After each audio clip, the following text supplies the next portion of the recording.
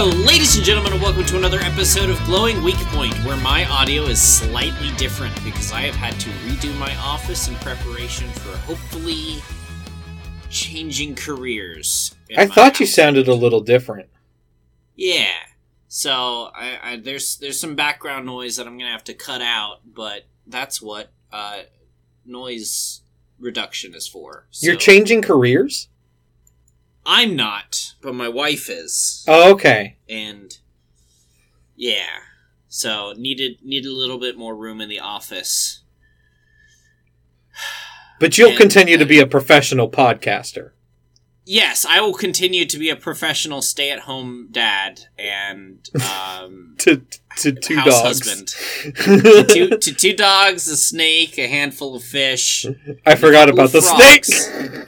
Don't forget the frogs. I remember the frogs. My gay transgender frogs. Yeah. Alex and Joan. That's a wonderful naming theme for them.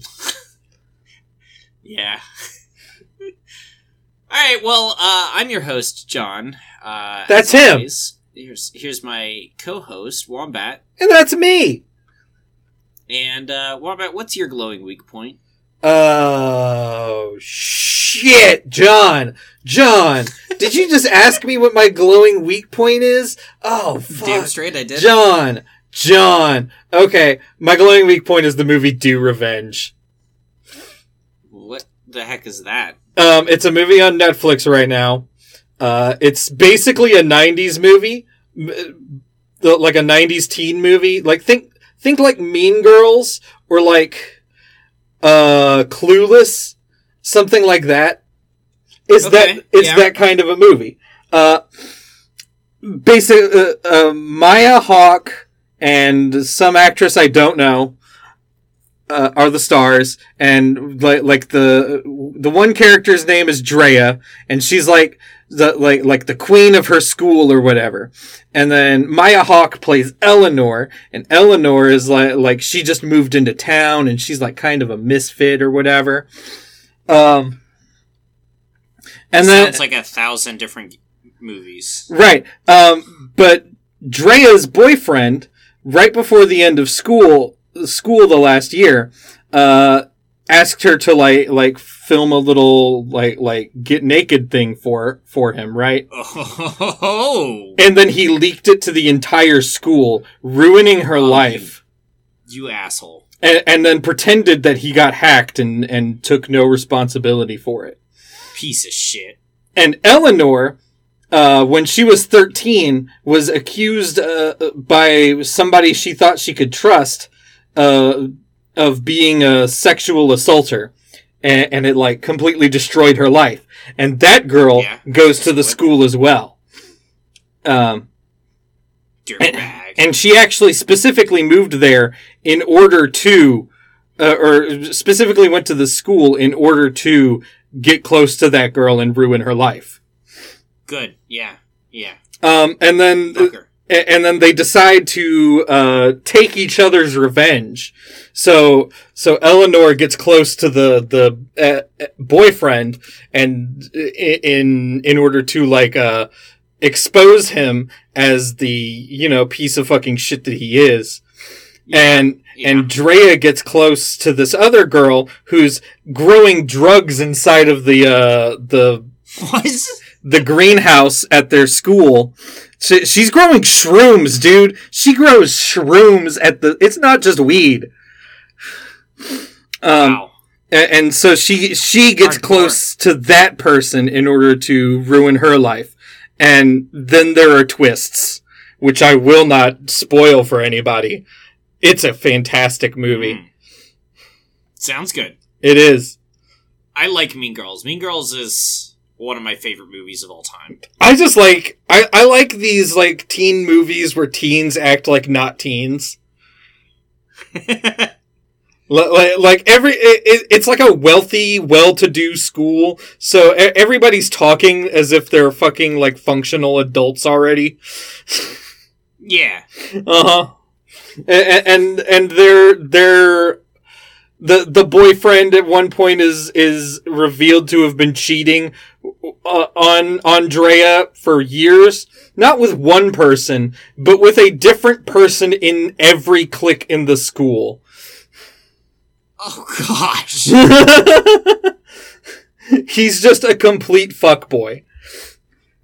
Yeah. Yeah. Watch Do Revenge. That sounds like it. It's great. What about you, John? What's your glowing weak point?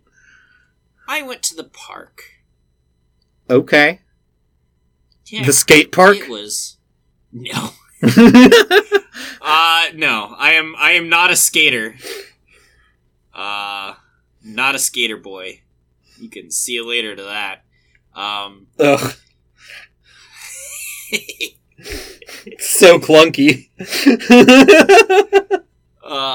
What'd you do at the park, John?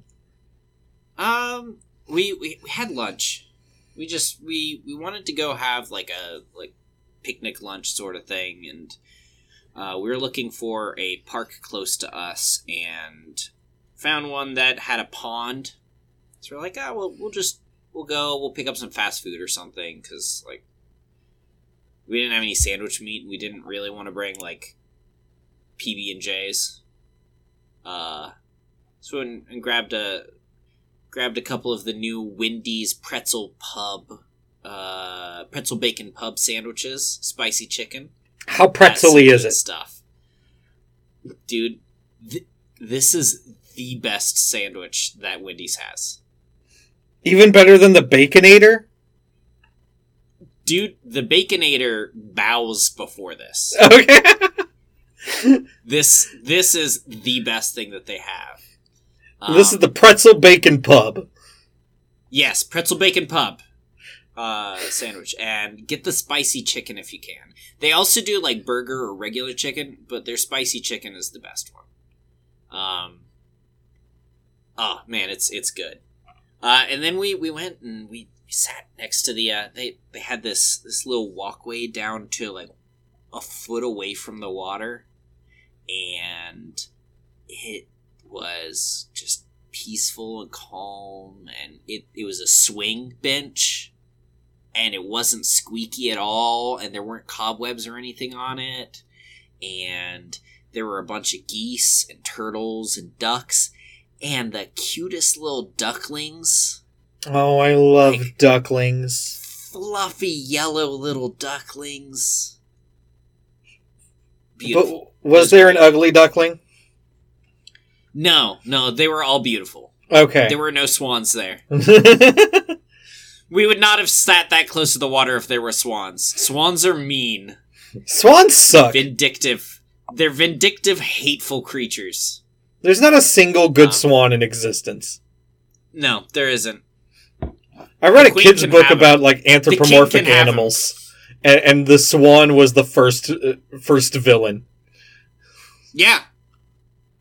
Yeah. Because swans are villains. Like, that's just... They just are. It's just fact. It is. You can't be a swan and not be a dick. Yeah. It's true. It's sad, but it's true. We got to walk around a bit, and they have a persimmon tree at the park. A persimmon tree? I've never seen a persimmon tree. I don't even know what a persimmon tree would look like. Yeah, it just kind of looks like everything else, but it's got persimmons growing on it. Okay. And yeah. I thought they would be like a vining plant or something. I don't know. Nah. Yeah, well, isn't a persimmon like a peach sort of thing where it's got the pit? I think all of the pitted fruits come from trees as well. Do persimmons have pits? Listen, I googled persimmon, and one of the first things it says people also ask is, what is the persimmon fruit good for?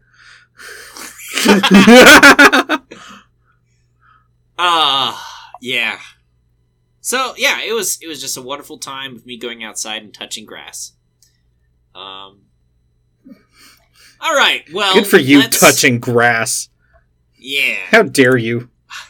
Dude, I need to. I was going to save this to next week when I talk about, like... Or I guess... No, we're talking about anime next week, so... Oh, shit, we're talking about anime next week! Oh, God. Yeah, it's going to be hell.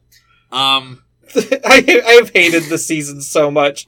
I'm down to, like, one show because my other two shows have ended. Yeah. We watched them all, but boy did they not shape out well. I even dropped Call of the Night. I'll let you know that. I told you it wasn't going to be good, but... It was good up until an episode that we can talk about next week. Yeah. So, I've been playing so much of Legends of Eidolon. Oh my god, it is baked onto my screen. It's baked onto your screen. Yes. The like bar on the bottom where you like all the clickables and everything. Is baked on. Oh no. And yeah, it has me worried. You've played so much Legends of Eidolon, you broke your computer. My phone. Or your phone. Yes. Yeah. That's bad. It's good. I don't think it is. It's a good game. I love it. Okay. I love it too much. Clearly, you baked your computer. Or your phone. Yeah. Alright, well, let's move on to the news. John, you decide what we talk about first.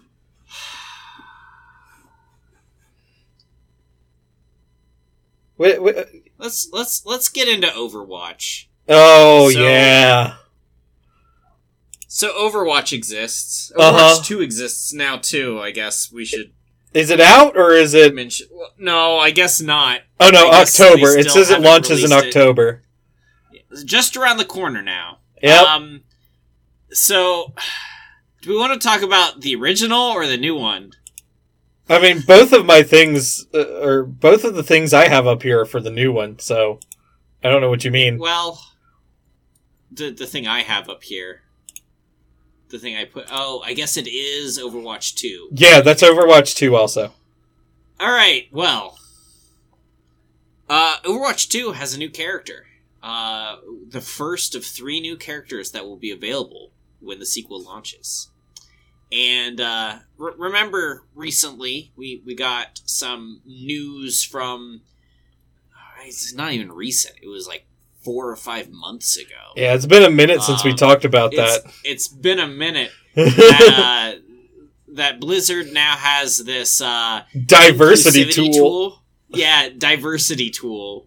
To make sure that things are not just obvious rips of, like, their cultures and, you know, they don't treat cultures poorly and stuff. Make sure that there's a good amount of every gender and sexuality. And they're gonna add a new Japanese character. Oh, and yeah? That's what she's gonna be? A ninja. Oh, not only is she a ninja, John, she's a ninja shrine maiden. Yeah. A ninja shrine maiden fox spirit.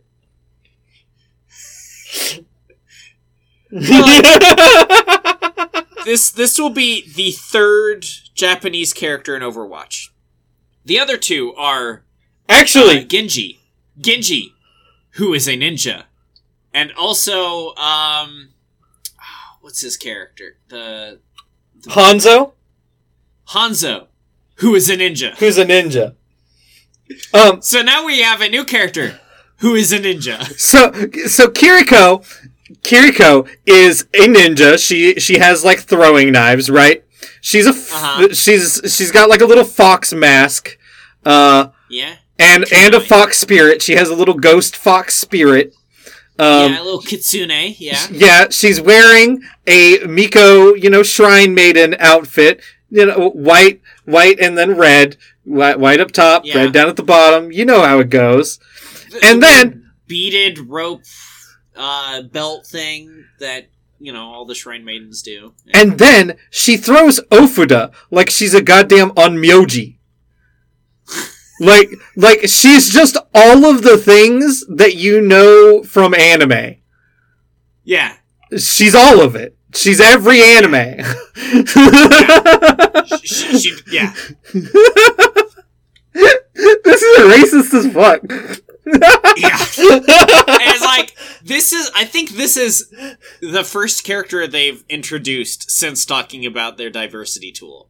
And it's like, we can have diverse characters in our games, except we won't. Except for Japanese characters, who are all the most stereotyped of all. Yeah. Yeah. Everyone knows that Japan is one-dimensional. Japan is ninjas and shrine maidens and foxes and weird ghost mages. That's what Japan is. That's it. And it's ridiculous because they already have 2 ninjas. You could do anything else. There are other things you could stereotype Japanese people as. She could have been a samurai. Yeah. She could have been a salaryman. There are other things. She could have been Truck-kun. She could have been Truck-kun. Or she could have been like an idol. Like, of all the fucking things, they just did another ninja.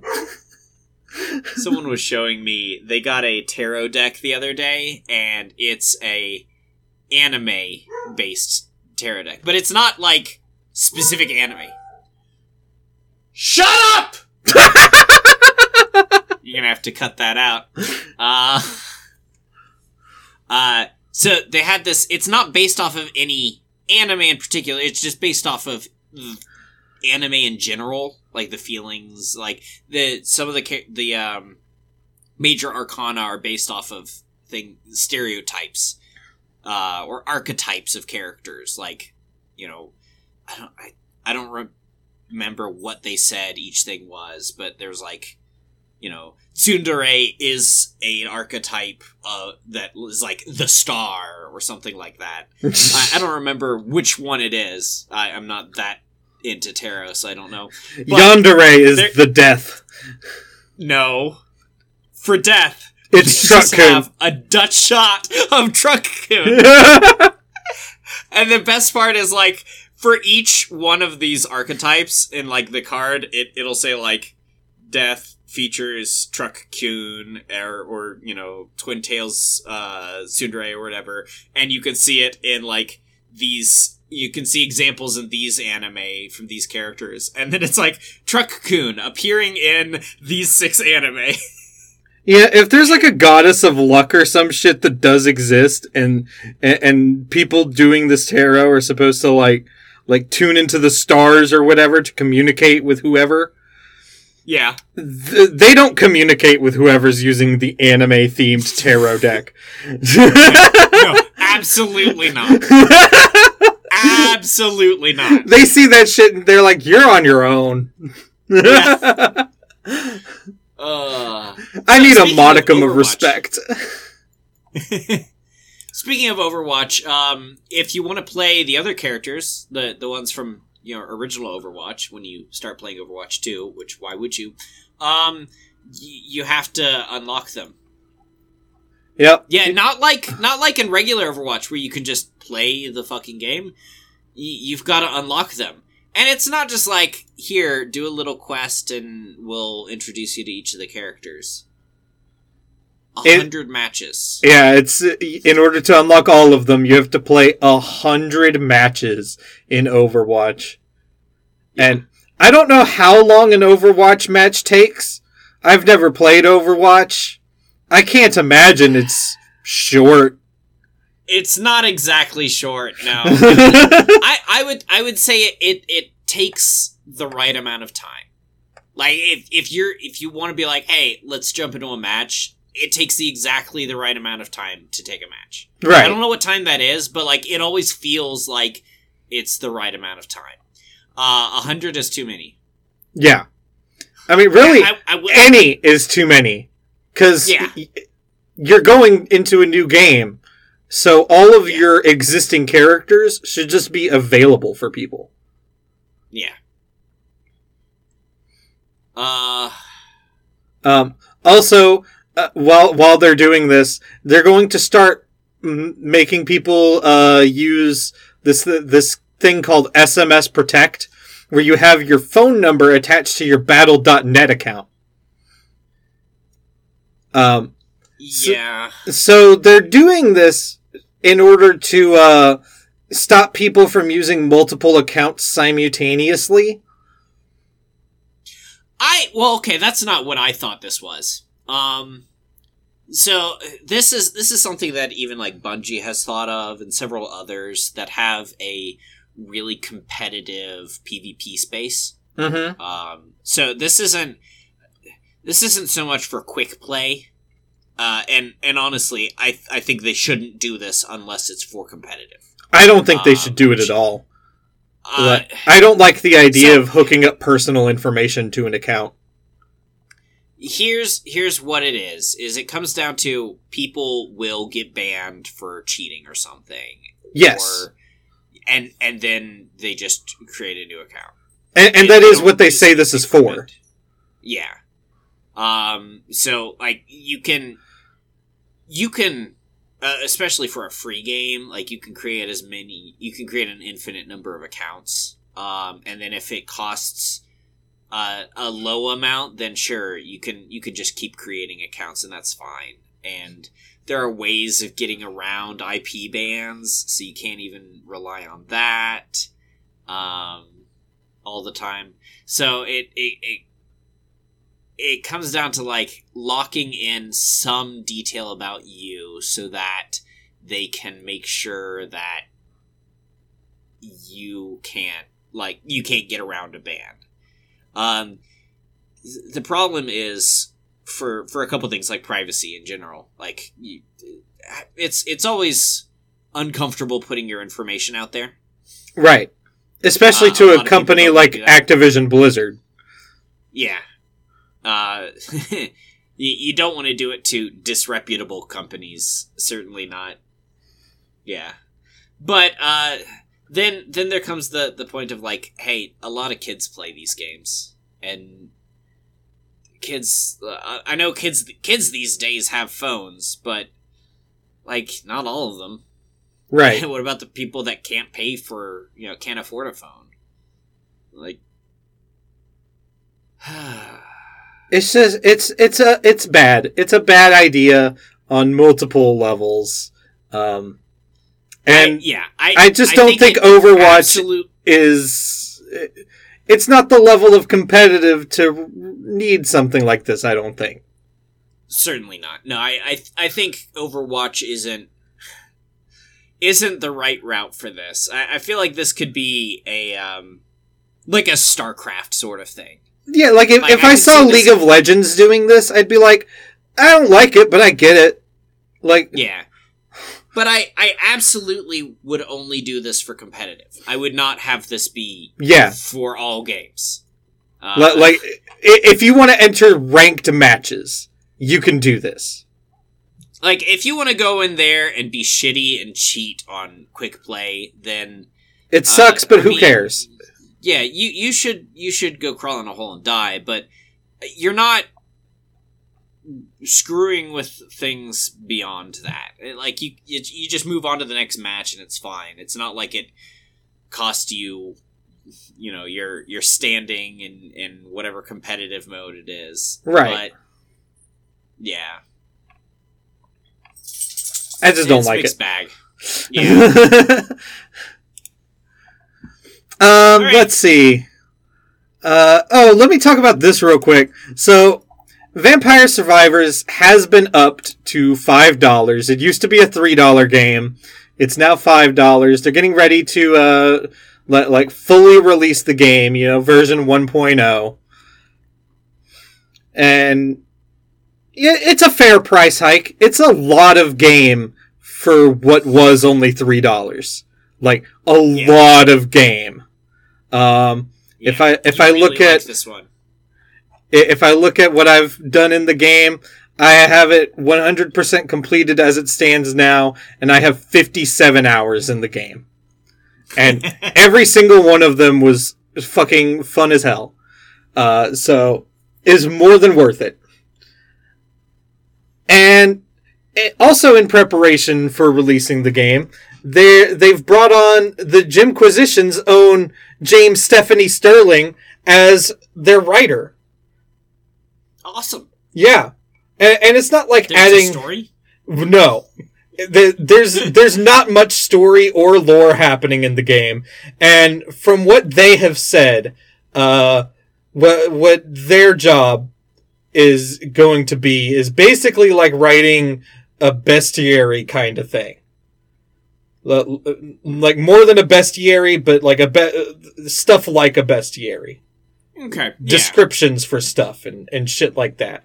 Adding in like little details and shit to make it a bit more interesting, but nothing like super heavy. And they're fantastic. So they're only going to make the game better. And I'm very excited, and other people should be too. Alright. On the other hand, Ubisoft is shitty. Ubisoft is always shitty. Ubisoft never stops being shitty. And in fact, they've been so shitty that since I added this to the list, I was looking over it, and it's had 2 updates since then. Yeah, that only add to the list of issues. Yeah, so like initially it's like, okay, so there's still a toxic culture at the company. Toxic cultures produce harassers. That's what one of them said. And basically like they don't get rid of people, they just stop talking about it whenever it happens. Yeah. All the recent additional harassment, abuse, and D&I training has taught managers how to say the right things, or at least not say the wrong things, and appear to act correctly. But in my experience, much of the change is superficial. That was game designer Marc Ruchley. I don't know, some fucking French-ass name, you know. Yeah. So, like... further up in here, it's also talking about how, like, a bunch of toxic people are gone from the company. But not because they were fired. They just left. Yeah, they just left. So, like, there's a lawsuit filed that's going to, take them into account. But also, like, it's still, like, you have people just leaving. So they're not being forced out. They're not being held to account for what they're doing. So and I remember from years ago, they were still allowed to keep their stock options after they left too. Like they're still making money off the games that are being produced there. Yeah. So like they're not holding managers to account, and now that's how this, like, if you just train people how not to act, they will work around that. That's guaranteed. You have to actually take them to task on it and get rid of them if they're doing it wrong. And this is the thing that I don't understand, because people, it is well known and oft spoken that HR is not here for you. Yeah. They're there for management. At this point should know this. It's the HR is there to protect the company. But what people don't always realize is that the company is also not managers. That at the end of the day, the company isn't, and the U.S. government will love this, the company is an entity that exists outside of both workers and managers. So sometimes, yes, if you are we'll say, from their perspective, problem employee, HR is not going to do anything for you. HR will work against you. But on the flip side of that, if you are a bad manager, it is always easier and better for the company to just get a shitty manager out. Like, if you're a bad manager and you're causing problems for the company, you're out. Like, that's what HR is supposed to take care of, because it's supposed to be on both sides. C-suite, you are golden. You are the company. If you're in the C-suite, or like right up next to it, the vice president era of that, you're fine. You are the manager that they say HR is not gonna touch. Yeah. But if you are anything below that, which I imagine with what this is saying, a lot of them are. Like, management in a game development company is not just the C-suite and the VP of, like, the art director. No, this is like heads of studios and shit. Yeah, like, there's the managers below that are the ones that are being shitty as well. I'm sure the ones up high are, but they can get away with it. Well, and they're often protecting the ones below them because they're friends and they like them. Yeah, and which is one of the big reasons why, like, Yves Guillemot should just not be at the company anymore. Like, yes, he's protected so many of these fuckheads for so long that you can't have him be in charge of the company and have any faith that anything is actually going to be done. Like, this is such a endemic to not having a good HR system. I mean, it's endemic to capitalism, is what it is. Yeah. But, like, if you make money for the company, you get protected. Well, if you cost the company money, you don't get protected. And the lawsuits that are coming from this, and the loss of talent that's coming from this, is costing the company money. And it absolutely should. And it needs to cost it more. Yeah. They also say that management has completely stopped answering questions, anonymous or otherwise, and reporting abuse anonymously can still end in victim shaming, asking who the victim was. Whistleblowing never works. Yeah. In any situation. Whistleblowing is a absolutely 100% necessary thing. But then you've screwed yourself. Yeah. Like, it's one of those things that, like, whistleblowing is a privilege. It's a privileged thing to be able to do it. Because you have to be able to get another job, or be able to live without the job, or it's not something that if you are struggling in any way whatsoever, you can do. I mean, it's like a while ago, we found out that Facebook only had like one person overseeing entire continents worth of moderation. And we only found that out because the person who was doing that moderation had left the company and could now talk about it. Yeah. Like that's the only reason we found out the insane levels of criminal negligence done by Facebook. Is because that person was finally in a position where they would not lose their livelihoods for speaking out about it. Speaking of Facebook, there's a push right now to revisit the decision allowing it to combine with Instagram and... maybe actually holding antitrust laws, like, viable? Yeah. And to that I say, yes, but let's just shut it down. Right. They caused us genocide. Yeah. Let's just, instead of splitting Meta up into its constituent pieces, let's just shut it down. Like, Amazon hasn't committed a genocide. Amazon can be broken up into constituent pieces. Yeah. Facebook has committed a genocide. Facebook can suck my dick and balls. It sucks. Alright, moving on. Ubisoft still sucks. That's the gist of that. Yeah, it's not news. Here, we have you the sames. Well, I mean, it's news in that they said for like 2 years that they were going to do something, that they've been doing things, and then the developers there are like, so yeah, it's been 2 years and they haven't done anything and have actually only gotten worse. Yeah. All right, well, the YouTuber Video Game Donkey has announced his very own publishing company. I'm super excited to hear what you have to say about this. Well, first up, did you watch the video? I did not watch the video. Okay.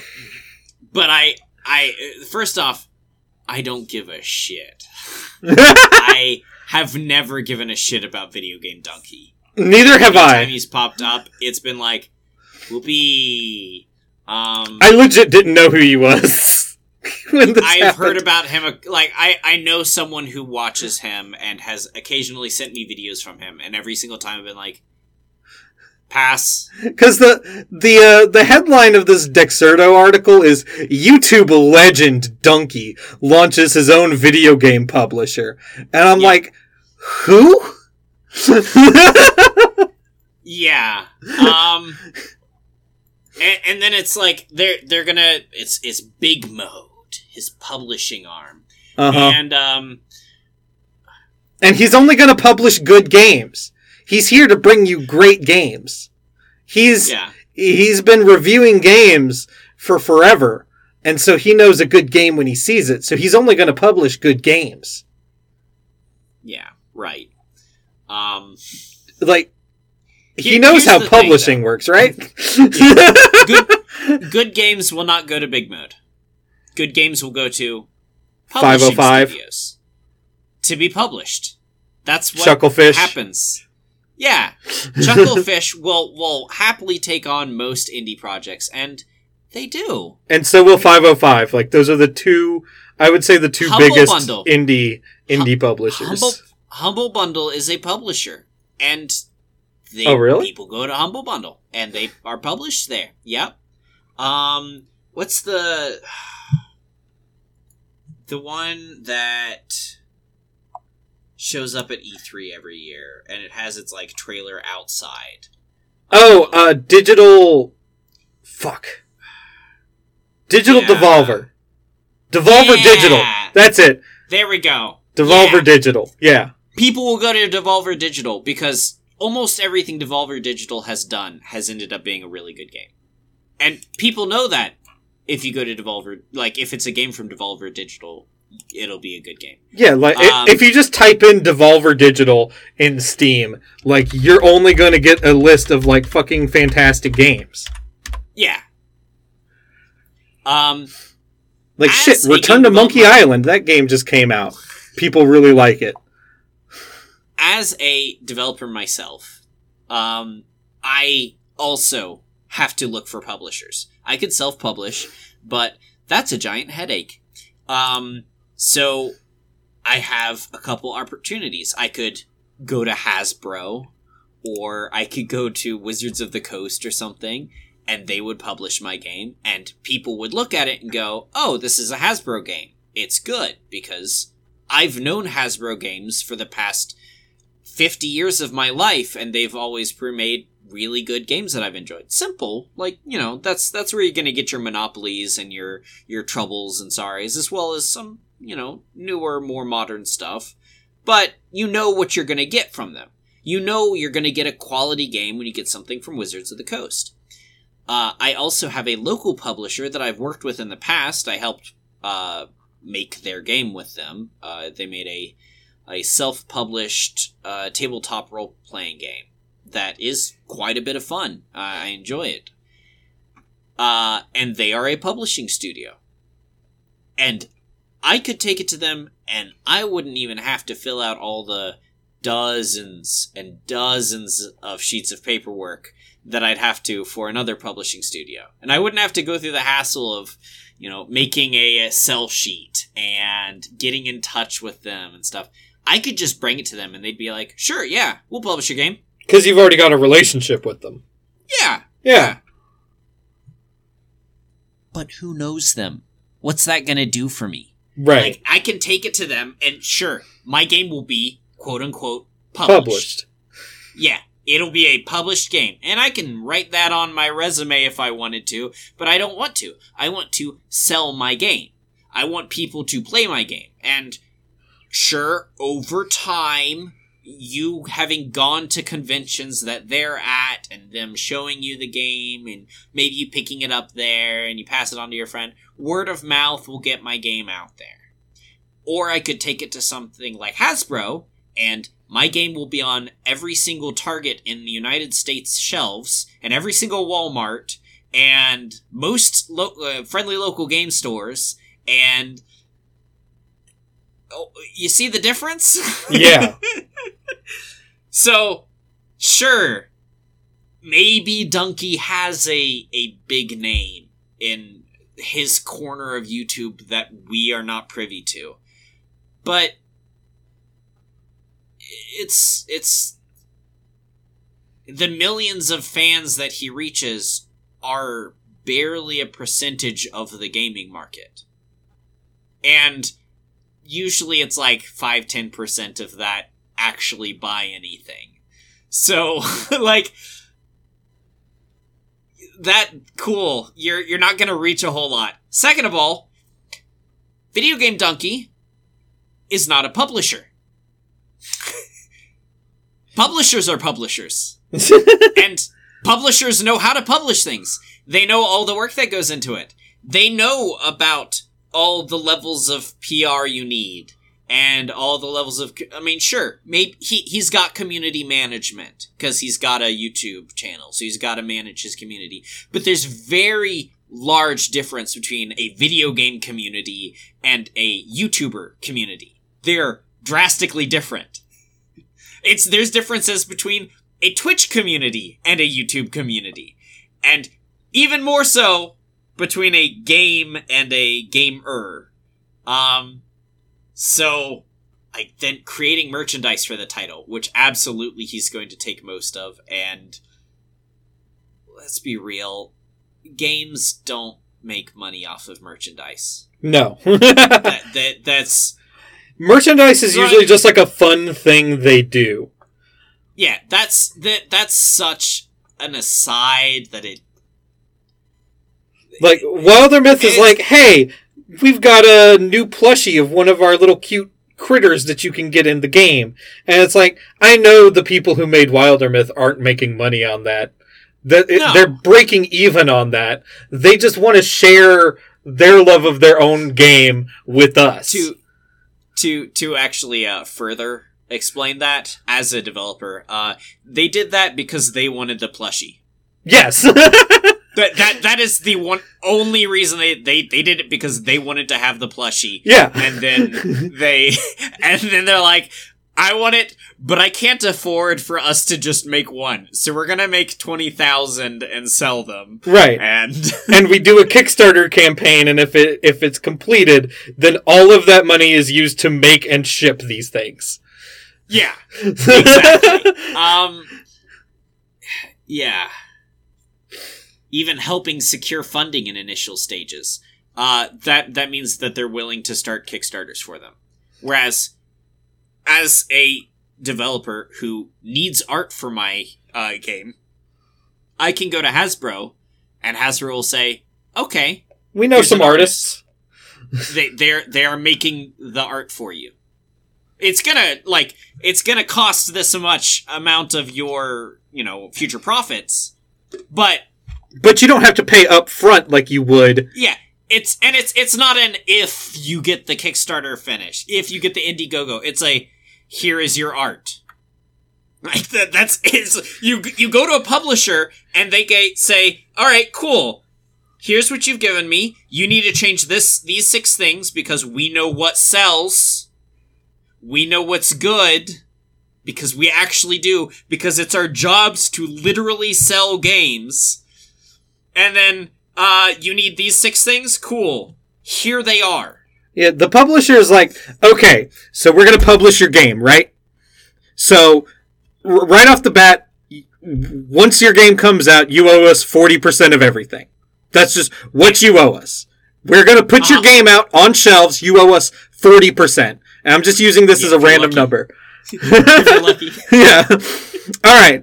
Oh, you need us to hook you up with an artist. Okay, we can do that. We got you. The artist gets 3% of everything. Yeah. Or even like, or you get 40. Yeah, you'll get 60% of everything, and we'll get 40%. Oh, you need an artist? You'll get 55% of everything. We get 45% of it. It just because the artist isn't getting the 3%. The artist is getting paid $15 an hour to make art.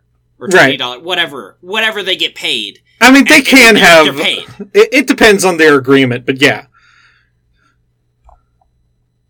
Sure. We'll keep your rose glasses idea of this, how this works. Listen, I have idealism. Yeah, you do. But they are probably just being paid a flat rate. Yeah. So, yeah. But yeah, every time they do something for you, the amount that you owe them goes up. Yeah. And I don't know who Donkey is, but he seems to just make, like, funny videos on the internet, which doesn't inspire confidence in being able to run what is essentially a very boring management business. Yes. A very boring but vital. Yes. like publishers are fantastic. Like, a lot of them suck, but they are a necessary ingredient in getting games out there. The same way they're necessary for getting books out there. Yeah. You can sidestep it, but like 3 people on Amazon will read your fucking self-published book. Yeah. Yeah. I mean, you can do that. You can do yours through one of the 100 websites that will charge you per book to make a book. And then, yeah, you can go out there and you can sit on the street corner and try and sell people your books. And your friends and family might buy your book. Never read it. They will not read it. No, they probably won't. And that's it. So, like, please, to all of the 0 game developers out there who are listening to this podcast, don't go for a publishing company that no one's ever heard of. Or a new publishing company. It's like when I don't like saying that, though. Here's the deal. Because there does need to be competition out there. Like, a new publisher has to come from somewhere. It's not a bad thing to have a new publisher. You have to start somewhere. I'm just not sure if Funny YouTube Guy is gonna be the guy. You can start there, but you have to have a backing in something. Like Humble Bundle. Humble Bundle's a very new game publisher. Let's be real. It's very new. Humble Bundle itself hasn't been around that long. But Humble Bundle quickly nailed its niche in our society as, like, here's a place you can get a whole bunch of games relatively cheap. And then they expanded on that of, here's a place you can get games, period. We have a storefront. You can just buy games here. Yeah. And, here's a place where we do partnerships with developers. And you can do... And then, the next obvious step is, hey, we'll publish your game on our site. And you can look at it and go, oh, well, people know that you can buy games there. People know that, generally speaking, the things that come from Humble Bundle are pretty good. They're relatively high quality. And then you look at it and go, oh, well, they've got a hand doing this, and they're not a no-name group. Like, they've clearly got the support behind them, the support team, the internal mechanisms to make a business work. Yeah. And I understand, like, being a YouTuber is a business, 100%. I understand that. It is. But there's a huge difference between a business of you and X number of people who are your editors, and then Y number of people that are your community managers, versus like multi-million-dollar company. You being a YouTube personality tells me nothing about your ability to manage a business. Yeah. Because you can just hire people to do that.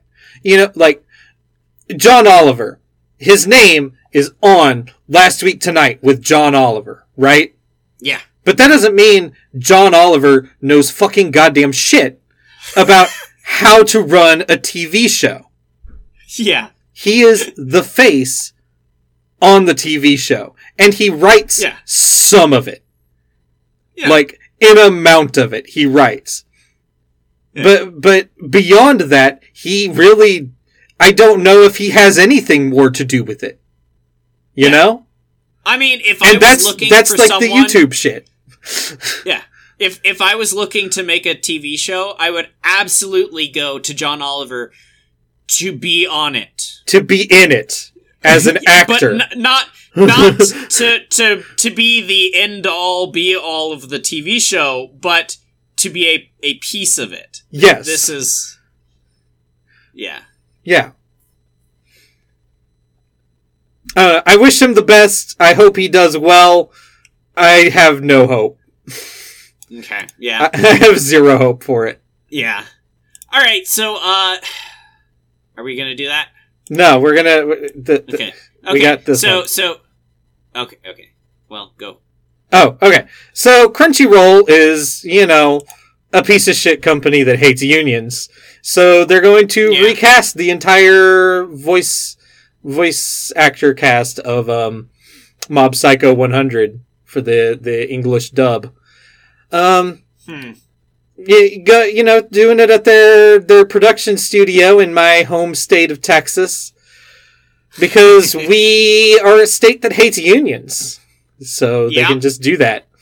And one of the voice actors that they're getting rid of is the main character's voice actor, Kyle McCarley.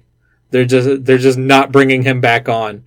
He has been the voice of Mob for 2 seasons of fucking excellent television, and they're just saying, in order to pay somebody $2 an hour, we're just gonna go to Texas and get rid of him.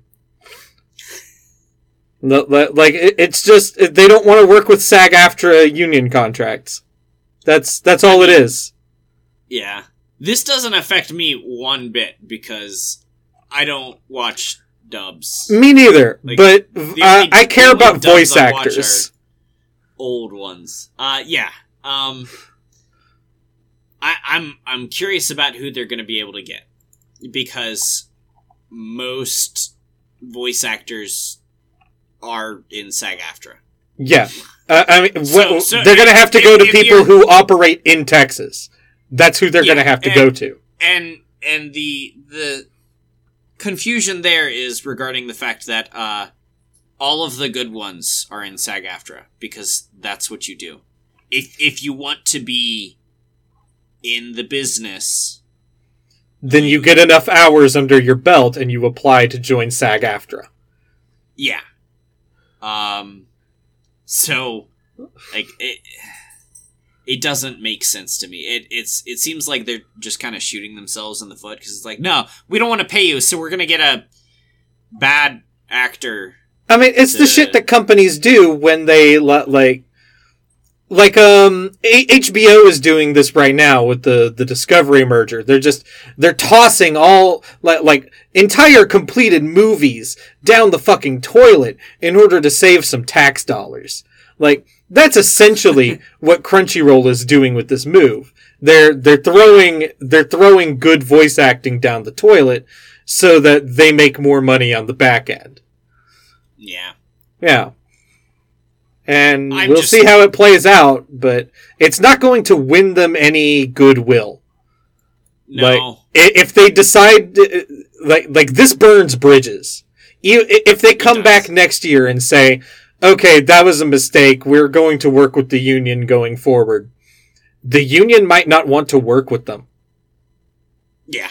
Like that's the level of shit they're getting up to right now. The same way, like, the animators don't want to work with HBO anymore. Like, yep. You're burning too many bridges with this fucking move. Yep. All right. In other news, there's going to be another GTA. Did you think that there would ever be another GTA besides GTA 5? Not really. I mean, I thought they were just going to milk GTA Online for the rest of eternity. Yeah. So, a hacker has leaked footage of what is presumably GTA 6. God, so much has happened since I put this up here, actually. Yeah, and they claim to have the source code. They did claim. Yeah. And they were a 17-year-old hacker in the United Kingdom who has since been arrested. Yeah. Yeah. They put up 90 separate videos, the longest of which was about 3 minutes long, of, backdoor footage of the game in its, like, very, very early stages. Yeah. I mean, it doesn't look good, but, no game does. You should see a picture of my card game before it was, finished. Because it was literally pencil drawn on construction paper, and that's how we play tested the first few rounds of the game. Like, everything's on there still, but, like, man, is it dog shit. Then you should see the video games I've made, which start out as literally, like, red square versus blue square. I mean, even if you start with one of the engines that, like, really helps you, like, one day I might get around to making an RPG Maker game. That game is going to look like shit. It's just going to be, like, a tile set for a while. Yeah. Yeah. Like, that's all that will be the game, is just tile sets. Like, no game looks good early in development. No. And honestly, theirs looked pretty good for the stage they were at, because they still had a whole bunch of GTA 5 assets that they could use. Yeah. I mean, because, like, once you have assets, you can just slap them anywhere. I mean, yeah. It doesn't make sense for anything. But and it's not like GTA 5 looks bad. Yeah. Yeah, the immediate reaction from everyone who saw this was like, if this is GTA 6, you can keep it. It's just like, you're an idiot. Uh-huh. You're just an idiot. And then one of the videos was featured a female main character, and I thought it was fine. And apparently, everyone else on the internet thought that this was still the 1920s, and it was okay to be misogynistic. Why does it matter if the main character's a girl? It doesn't matter. It doesn't. But it matters to these fucking losers. Yeah. Because they can only relate to people who have dicks, I guess. Yeah, if they look exactly like them. Yeah. Man, if they made, like, the early GTAs today, they'd be like, bitch, why are there black people in this? I'm not black. Why is this character black? I mean, like, basically if GTA 5 came out today, they'd be like, why is Franklin in this game? Fucking who needs Franklin? Why are characters not, white men like me? Only 2 of the 3 characters are white men. Jesus. I hate capital G gamers. Yeah. And all the people who were immediately like, this looks like Watch Dogs. Like, okay. Yeah. Yeah. Then there's a follow-up to that leak. A Kotaku writer... Luke Plunkett. We've talked about Luke Plunkett in the past. I'm not a fan of... Yeah. Yeah, we have. He was the one who wrote that, GameStop article with the really bad headline about the meme stock. Oh, yeah. Yeah, he wrote that article. We hated that article, remember? Yeah, I remember. So... Pepperidge Farm remembers. Basically, they accused... They argued that we need greater transparency in games, and we just need to be seeing more of early games more often, and this take makes me want to rip my hair out. Yeah, and that all the non-Rockstar developers are concerned about this, because like there's a bunch of developers that are like, man, I'm sorry that they had their game leaked before it was ready, and they're all shills for big pre-order. Yeah, his line here is, why would anyone not working at Rockstar really worry about this on the company's behalf, though? Unless the only thing you were actually concerned about was maintaining the industry's obsession with pre-orders and tightly controlled pre-release marketing. Which, yeah, this fucking, is... the point? Whoosh! Yeah. I mean, like, also, like... Man, why would anyone not working at Rockstar really worry about people leaking games before they're ready? Right, I mean... Because they don't want their games leaked. You dipshit. In his question... If it happens to them, it can happen to you. If you don't want it to happen to yours, then you don't want it to happen to anyone's. Idiot! In his question, he's making a wild fucking assumption, too. Because he says, why would they worry about this on the company's behalf? And they're not. Yeah. They aren't. They are not worried about it on the company's behalf at all. They don't give a shit about Rockstar. They care about all the work the developers have done and all the work they're currently doing to make the game look good for announcing it to the world. And how that was completely undone by some fucking jack-off teenager in England. Yeah. Like a lot of people are fine with just showing your game in progress, and there are a lot of indie developers that do that, and you know, a lot of people follow from very early on, and they see the crap that the game is, and they like seeing it get to fruition, and that's cool. There are people out there who live stream the process of making their game. Yeah, there are people that are live streaming the actual coding, which is boring. Like, I like coding. But that's boring. Right, you're not going to sit there and watch somebody code. Like, God. Yeah. But like, if you want that peek into behind the curtains, you can go find that with indie games. There's a whole group that does that. This is the sort of group that, like, they like to make sure everything's nice and tightly finished, wrapped up in a bow, wrapped up with a bow, and they give it to you, and you get to unwrap it and see what they've made. And they've poured their hearts into that game. They have spent literal blood, sweat, and tears on that game, unfortunately. And they want you to get it at its best. And then you're a jack-off. And then, not only that, but like, a lot of big games will come out with, like, behind-the-scenes featurettes. They will, once they're out, they will show you bits and pieces of the process of the game being made. There's a lot of games out there that do that. Not just indie games. Like, but there's this thing called a first impression. Yeah. You can get that stuff after the game. And he, immediately after that line that I hated... he says, like, set photos from Hollywood movies and major TV shows leak all the time. And it's like, a photo is way different than seeing something in action. You're not getting leaks of the She-Hulk show before the She-Hulk episode comes out.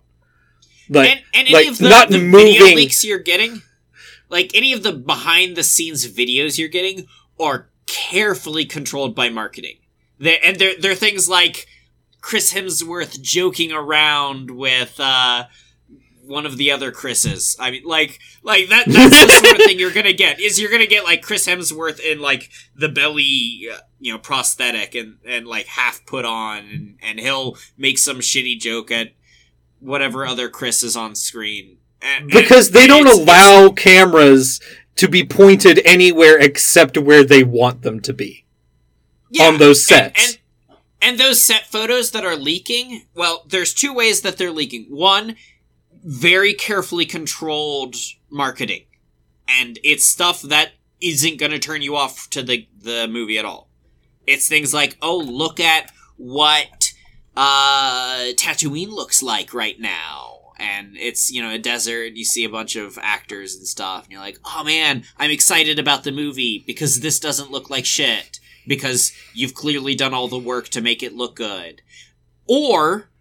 it'll be like a bunch of actors in front of a green screen, and you're like, oh, I don't understand anything about the movie, but I like seeing the people I like, and it's cool to know they're working on a thing. Yeah.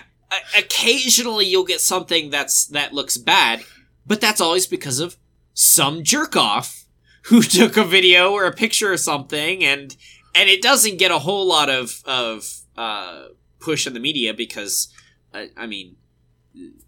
it's not getting the big push behind it that, Disney will do, or, with their leaks, their intentional leaks.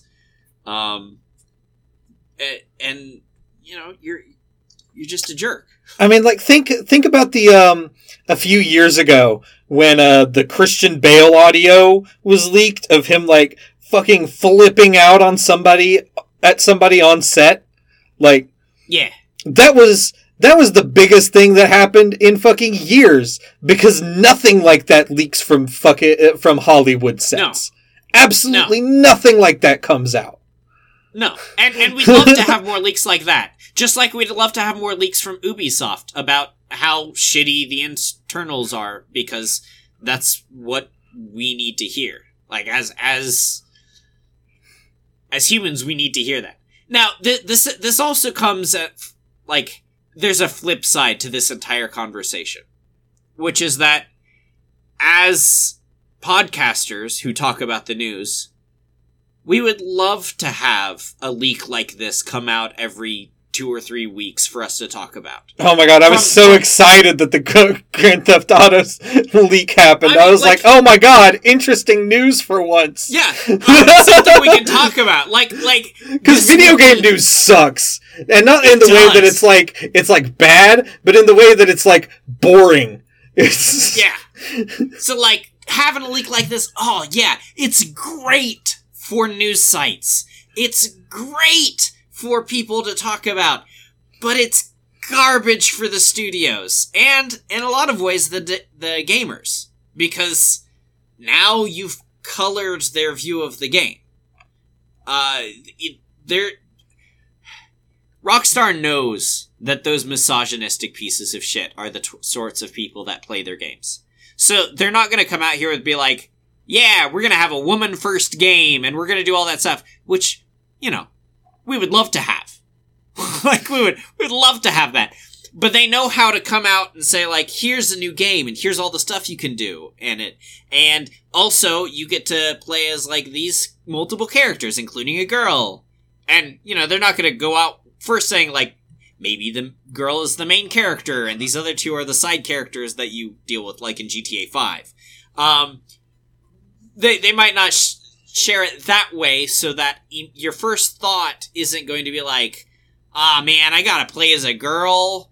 And again, nothing wrong with that. We'd love to have more girls in games, but they know what their audience is, and they know how to approach them with the news that, hey, they might have to play as the sorts of people that they hate.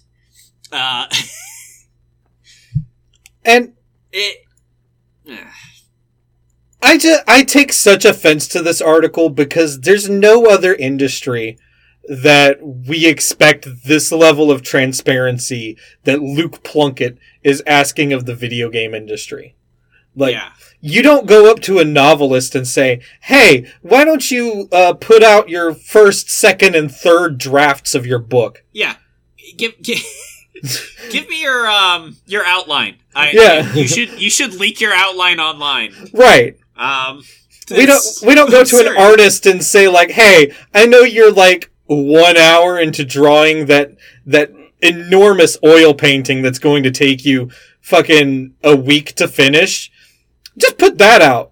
Show us the process, Like, people really need to know the process of making this oil painting. Like, yeah, why the funk have I never seen Banksy's line art? like, it's just such a fucking level of entitlement with this one specific industry. No other industry is like this. Even the Hollywood industry. We're not like, you have to show us everything about how movies are made. And they still show us a lot. Yeah, and as I was pointing out, it's so self-serving to be asking for this. Yeah. Because Luke Plunkett is a writer for Kotaku. Yeah, he deals with the news. So having news come out like this more often would be wonderful for him. He'd get to write something other than fucking GameStop meme stock. Yeah. He might have to not actually do his work as a journalist. Wow. Man, I wish my job was so easy I didn't have to do it. Let's move on. Yeah, it's just so frustrating.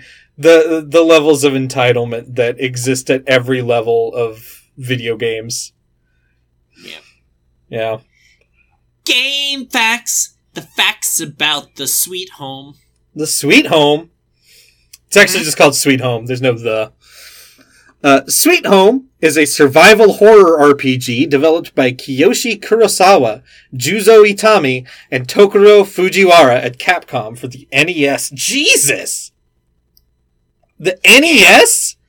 Uh-huh. We're talking about an NES game. Oh my god. Also, I thought this season was all about adventure games, but this is a survival horror RPG?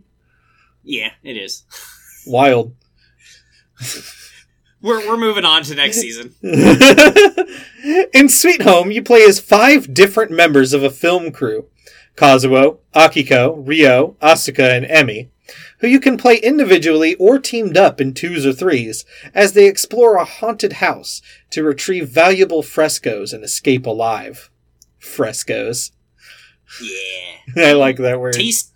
Tasty grapefruit. Oh, wait, that's Fresca. This game's really interesting in that, like, it's not that you pick a character to play or you pick 2 or 3 to play. You can switch out. Like, it starts you as a group and then you can split them up however you want, whenever you want. Yeah. Yes.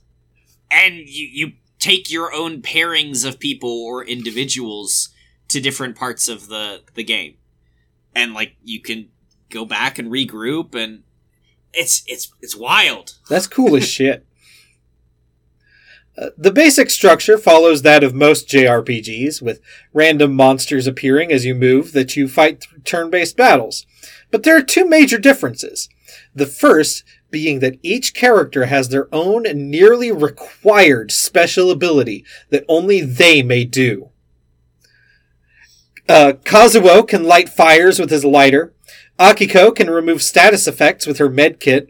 Ryo can reveal hidden messages with his camera. Asuka can remove broken glass and dust with her vacuum. And Emi can open most doors with her master key. But since this is a survival horror game, permadeath exists. So if a character dies, they drop a limited use item near their corpse, so you can still heal ailments with a pill bottle, for instance. That's cool. But it also makes it so that you can't just do it whenever anymore. Like, Akiko is dead, so you have 5 chances to remove a status effect. Yep. and also, that counts as an item, so now you can't, like, pick up something else on that character. Yeah.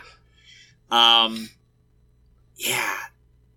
So, 2 pointers with this. Because of the, like, unique abilities and the requirement to use them to get past certain things, this is also one of the first Metroidvanias. Because of that. Like, this is often cited as being a better Metroidvania than Metroid, because, like, you have to use specific things to get to further places, and then go back and get a different thing to unlock further routes. I mean, to be fair, the first Metroid sucks. Oh, absolutely. Yeah, it's not good. Metroid Zero Mission is a much better first Metroid game. Yeah, play Zero Mission. You don't have to go back to NES Metroid. Please don't. Yeah. And the second thing I want to point out is the vacuum cleaner to remove broken glass and dust. It is strongly suspected that because of this game, Luigi's Mansion features a vacuum cleaner. Oh, you think?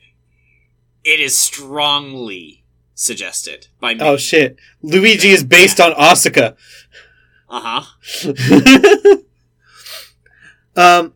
The second major difference is that unlike most RPGs, where you're the hero of the story and through dialogue and your actions, you get the majority of the story, rather, in this one, most of the story is told through cinematic cutscenes and flashbacks, with the background told through optional secret messages and diary entries you can find from former visitors. So this is also the world's first walking simulator. Well, I mean, you're still fighting things and there's still puzzles and yeah. But if you take that out, yeah, this is just like after the Rapture or whatever.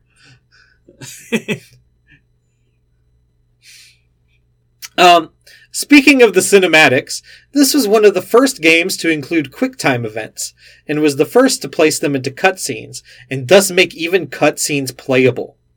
Shenmue and many PlayStation developers would later take this development way too fucking far.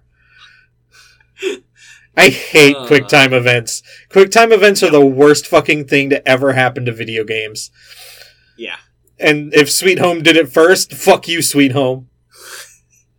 Technically, Roberta Williams did it first. Fuck you, Roberta Williams! At King's Quest 1 is the true first game to include QuickTime events. They were the who's the dude who made all the like Dragon's Lair games? Dragon's Lair games are considered to be like the forefather of QuickTime events. I mean, the whole game is QuickTime events. Yeah, that's so it's not really, and it's not so much a like press A to beat up the enemy. It's like press the correct direction immediately, or else you lose. Right. And it doesn't tell you which direction. And also, the direction you think is the correct direction is often not. So, screw you. This was one of the first games to be developed alongside a movie, and not just to provide a later tie-in. And developers actually toured the film studio to gather ideas, with director Kurosawa... Oh, okay, Kiyoshi Kurosawa. Okay. Yes. You have to be clear when you say director Kurosawa. I understand. They're not related. Telling them in a rare move to not be concerned with following the movie exactly, and to make the best game like it. The movie was very well liked, but the game actually both expands on and realizes the movie in a way that it couldn't. Many critics believed the game was actually better than the film. Yeah. Which is incredible. Like, that's very rare that you have a medium based off of another medium that actually is better than the original. Like, I'm a big proponent of original medium. If it's a book and then they turn it into a movie, the book is almost always better than the movie. Almost always, because there are some instances of a trash book being turned into a pretty good movie. Very rare, but yes. Short aside, the movie shares a lot of similarities with an old movie that I think Wombat and I watched a few years ago on a different show, named House. That was absolutely ridiculous. That was when we were listening or watching movies at the same time, like over the internet with Gentleman's Gank.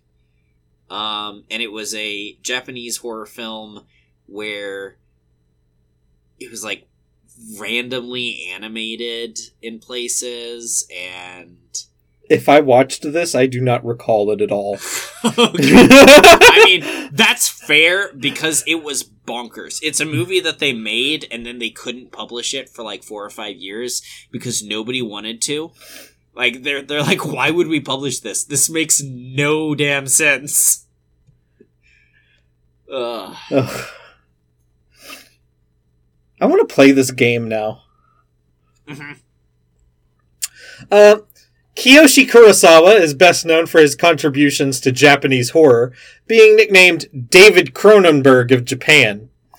There are far too many standout films he's known for, and the likelihood of us ever being able to bring him up again is low, and the facts are fun, so let's talk about one of his lesser-known ones. Kanagawa Pervert Wars. Kanagawa Pervert Wars. Yep. Jesus. Early in his career... Here, let me give you the broad strokes of it. The broad strokes of this is that there's a couple that are using their camera or telescope or whatever to spy on their neighbor, and they find some incestual actions happening between a mother and her son, her younger son, in the neighboring house. So they decide to help him cement his sexuality in something more proper. So they have a threesome with him. What the fuck? Yeah, it's weird. It's real weird. What the goddamn fuck? I didn't need to know about this movie. Early in his career, he was given the opportunity to direct a pink film. What's a pink film? A pink film in Japan is one that has nudity or explicit actions. All right, so it broke the Hays Code. It's not pornography, but it has all the same things that are in it. So it's not made so that you jerk off to it, but it. But you could jerk off to it. You could. And so he made a surprisingly stellar film with references to Alfred Hitchcock's films, inventive filmography, playful mannerisms, and joking allusions to his favorite Western films. The studio was not happy with the results, despite the fact that it received 3 out of 4 stars, and his sequel he had already started working on he turned into a non-pink film. Damn. Yeah. So he could have had a strong career in softcore pornography.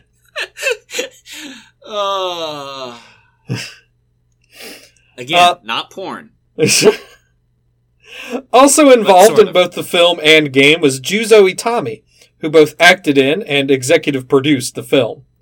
This was his last film before he moved on to directing, making the world's first ramen western, Tampopo, which is also very about ramen in itself. Very humorous. It was given 4 out of 4 stars by Roger Ebert, which means it's either one of the best movies ever made or one of the worst. Or the worst, yeah. Also, ramen western, a spaghetti western. They used that in the marketing for the film. They were pushing that. Yeah. Sadly, Itami's career ended a few years later after he was first beat up by the Yakuza for making an anti-Yakuza film, which sparked an unfortunately rare government crackdown on the Yakuza, leading to his suicide that later was confessed to in an interview by an ex-Yakuza member. Damn. He definitely just jumped off the roof. Totally just jumped off the roof. I'm sorry, Itami. According to the confession, he did actually just jump off, but it was because they held a gun to him and told him that he could either shoot. He could either jump or they would shoot. Right. And so he jumped. So I mean, that doesn't count as jumping off the roof. No, it doesn't. You can jump off the roof and maybe survive, or we can shoot you right here. So, he didn't survive. I'm sad now. Yeah. Fujiwara was the game director and was the primary director of just about everything early Capcom did well. Ghosts and Goblins, Bionic Commando, all the early Mega Man games, as well as a little number that's related to this one. We'll get to that. The game was actually very successful, both critically as well as commercially, since it had been promoted alongside the movie itself in the film trailer. And with its revolutionary gameplay changes, it was praised and is still considered one of the greatest horror games ever made, as well as one of the best Famicom games ever made.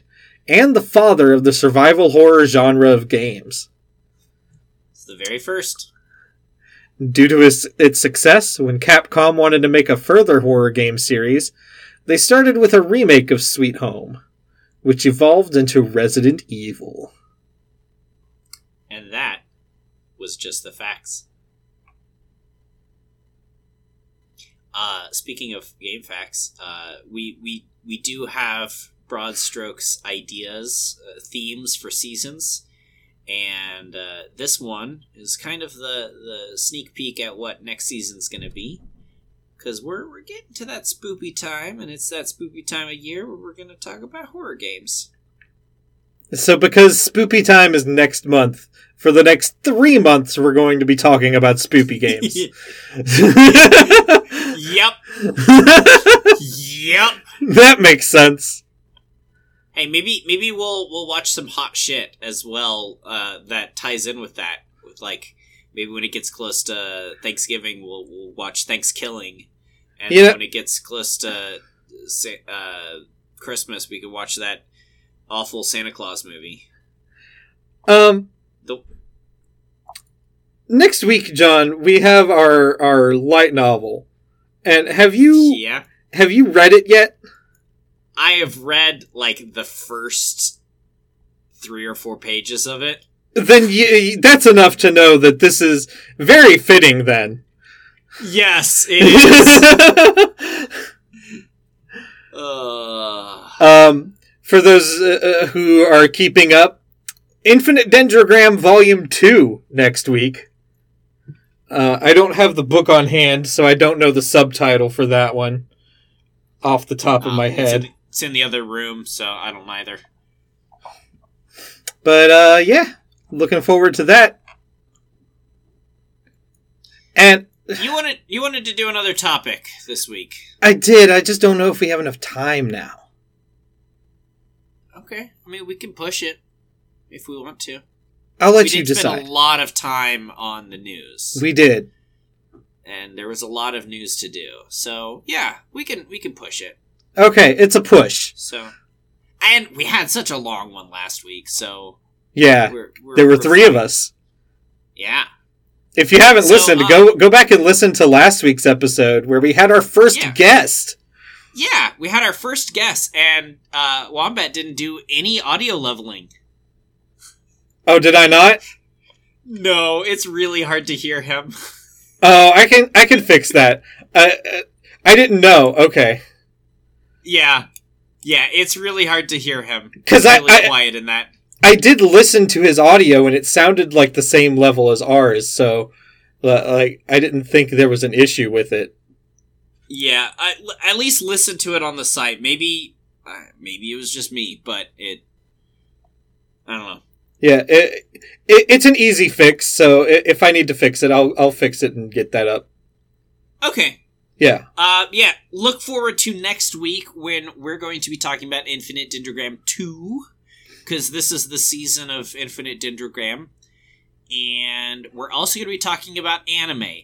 Are we talking about both this last season and maybe a sneak peek at next season, or are we going to, like... If next season is starting, then we can talk about it, too. Or we could just, like, take a week in between. And then talk once we've got, like, a couple things. I don't know, because I have, like, 2 shows to talk about. Yeah. I mean, I can yell at High Dive, because, gosh, High Dive is taking over. Which might be a good thing if Crunchyroll is gonna fucking suck ass. I mean, I don't disagree with that. And High Dive's cheaper. Is it? It is. It's $5 a month. But High Dive doesn't have all of Funimation stuff. This is true. And also the things I most want to watch are still on Crunchyroll, like Spy X Family Season 2. Yeah. Second Core. It's not Season 2. Whatever. Alright, well, look forward to anime and light novels. We're just going to have a weeb week. I'm like 3/4 of the way through Infinite Dendrogram 2, and it's so much better than the first book. I forgot just how much better it is than the first book. And the first book is not bad, but... No, it's not terrible. This one's fantastic. Alright, well... what are you looking forward to for next week? Ooh, shit.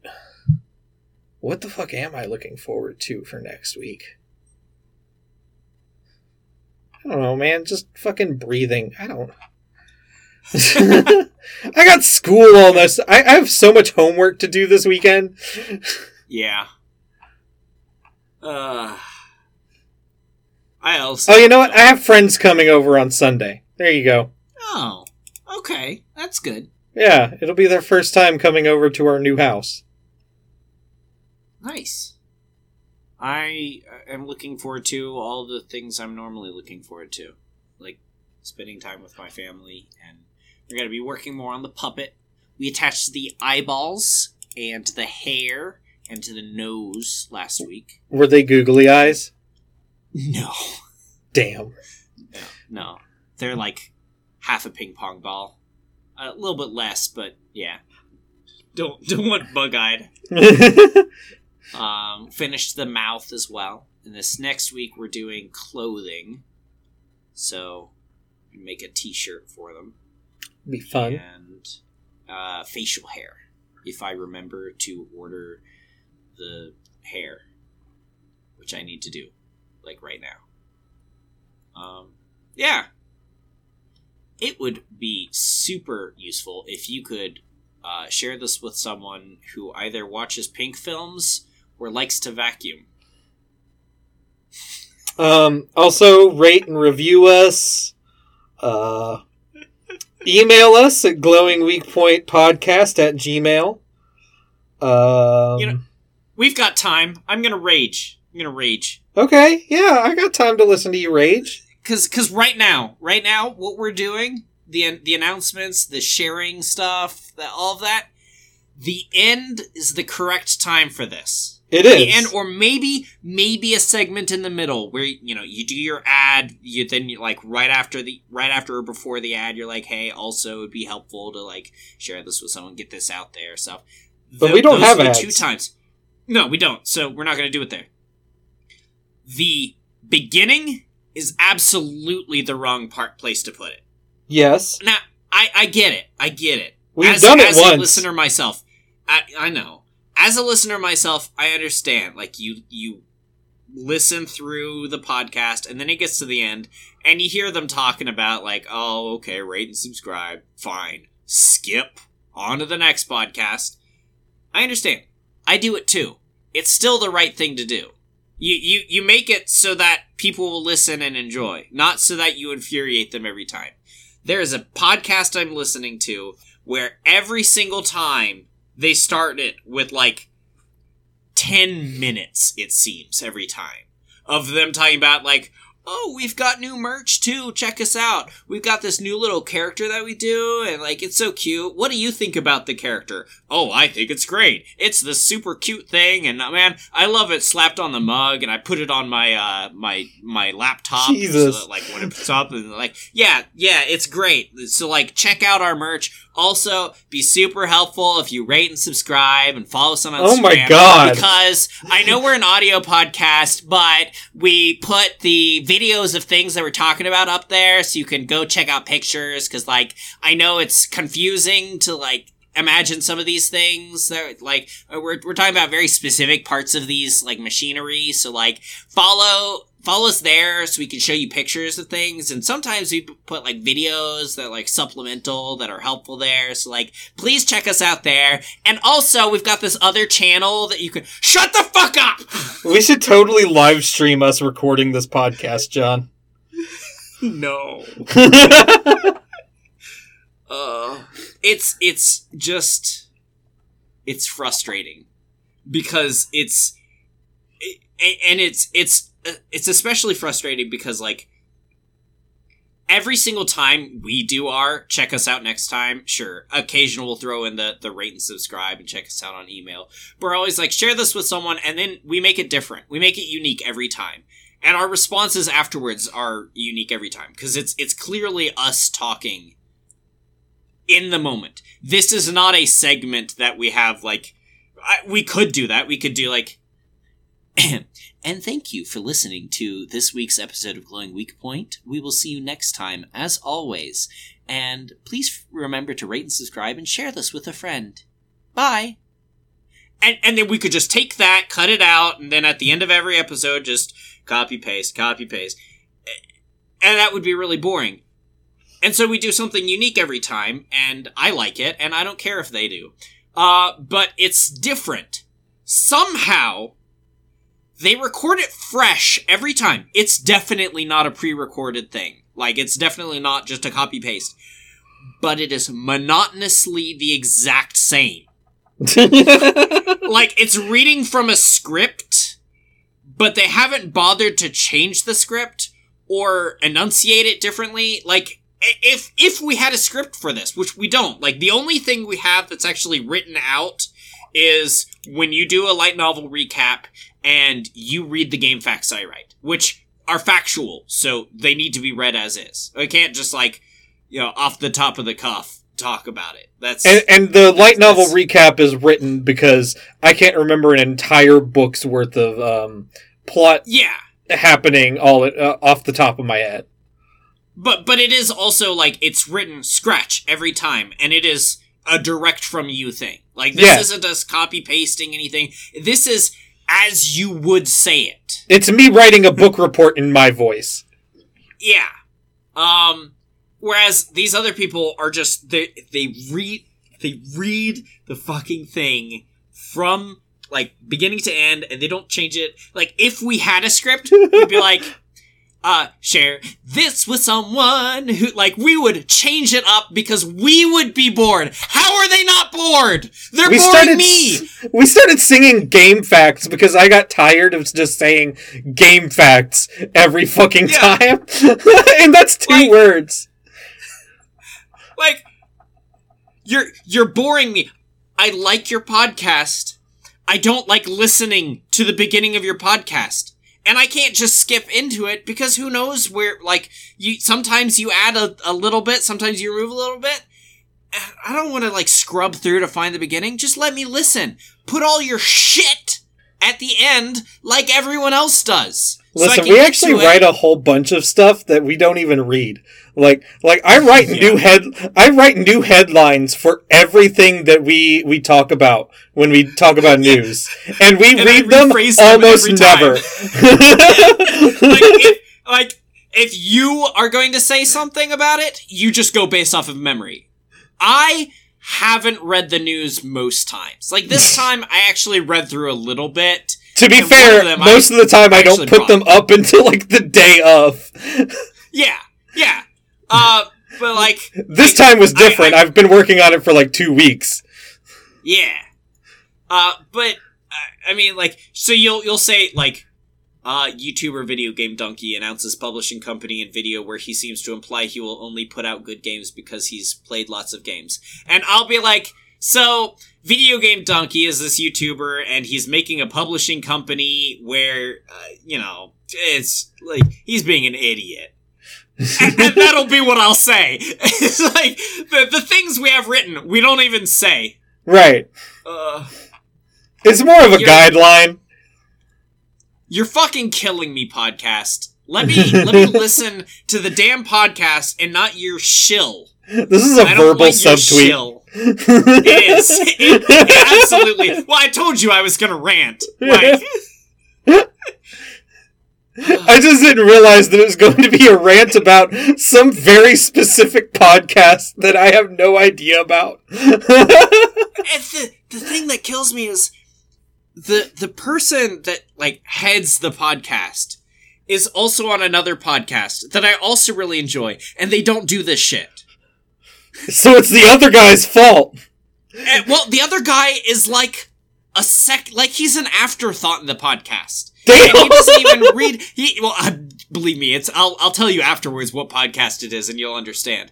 Like, they don't matter to this podcast. It's the one guy's podcast where he knows all the things and he's telling it to this other person. And it's super interesting, except he's so fucking boring in the beginning. It's the Joe Rogan experience.